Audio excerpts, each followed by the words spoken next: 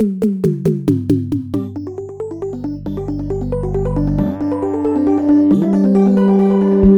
and welcome to episode 9 of Charlie's Music Production Lessons, a spin-off of the Composer Quest podcast. I'm Charlie McCarran, and in this show I'll be digging into my own productions in hopes of getting your creative gears turning. If you can create authentic-sounding chiptune music, you'll have a leg up in the video game composing world. Plus, it's just fun to see what you can do with very limited musical materials. In this episode, I share my first adventure in creating chiptune music. My finished song is a jingle for one of my Composer Quest patrons, Rob Waite. As a side note, thanks to Rob and everyone who's generously donated to my podcasting efforts. If you've been enjoying these production lessons and want to help me keep them going, maybe you could also join this elite group of Composer Quest patrons. Find out more at composerquest.com/patron. Maybe I'll get to write you a jingle too. This production lesson originally aired in Composer Quest episode 98 with Jeff Russo. For more music production lessons and composer interviews, visit composerquest.com. Since I'm getting more into writing video game music, and since a lot of game developers are looking for old-school chiptune synth sounds, I thought I should learn the authentic way to make them, by using a music tracker. Now, a music tracker, for those of you who don't know, is a way to sequence music that's more like computer code than using a modern music sequencer. Instead of seeing waveforms, you have a scrolling list of the notes like A4 and C#3, along with numbers representing their volume, effects, etc. It's kind of intimidating at first glance. I thought I'd give it a shot though, so I downloaded a free tracker called Milky Tracker that works on my Mac. And I got really excited about it after watching a bunch of tutorials and seeing that it wasn't as daunting as I thought. But then I tried making a song, and it seemed painfully tedious.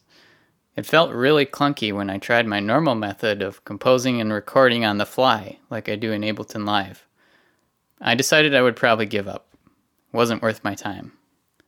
But after a little break, my perspective started to shift.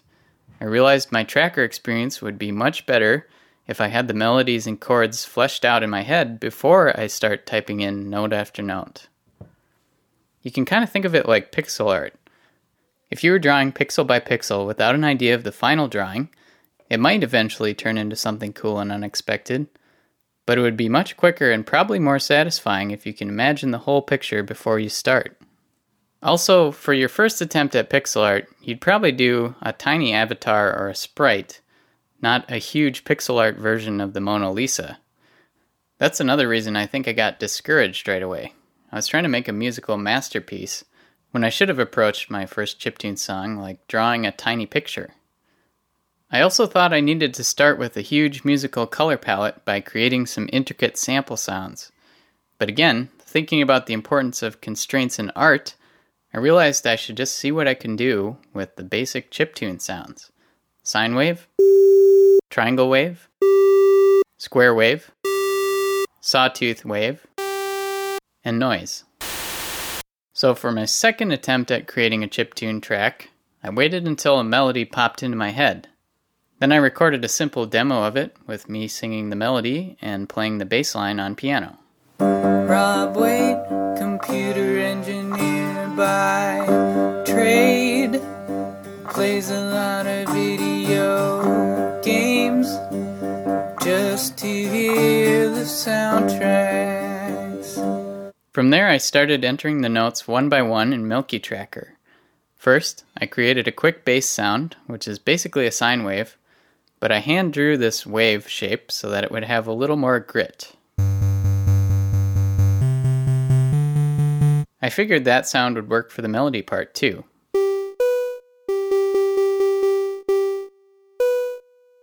The drums are just pink noise samples, played at different frequencies to get a slightly different sound for the kick, snare, and hi-hats.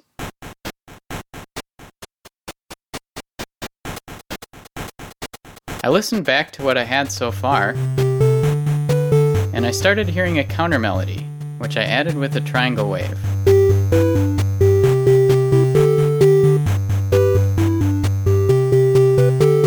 To give the ends of my phrases some life, I added a solo part with a crunchy synth. just hit random notes in the key of G, then went back and edited a few of them. For the climax of the song, I wanted to fill out the high end and low end with a gentle high-pitch pad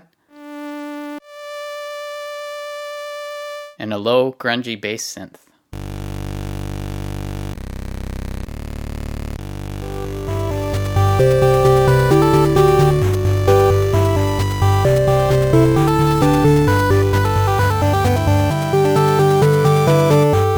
So my chiptune song was basically complete, but now I needed to add the lyrics. So I had to figure out how to add my vocals without it sounding too tacked on to this otherwise authentic chiptune production. I decided the best way would be to use a vocoder effect in Ableton Live and feed in a simple soundtooth wave as the carrier sound. If you don't know how vocoders work, you're basically filtering one sound with another sound's frequency spectrum. So my voice, completely filtered through a sawtooth wave, sounds like this. Bob Wade, computer engineer by trade. Sounds cool, but the issue is that the lyrics are hard to understand, especially with the background music going. So I turned the vocoder effect down to about half strength, so my original vocal recording pops through with the consonants when they're needed for clarity. Rob Wade, computer engineer by trade. Now the vocals work much better in the mix.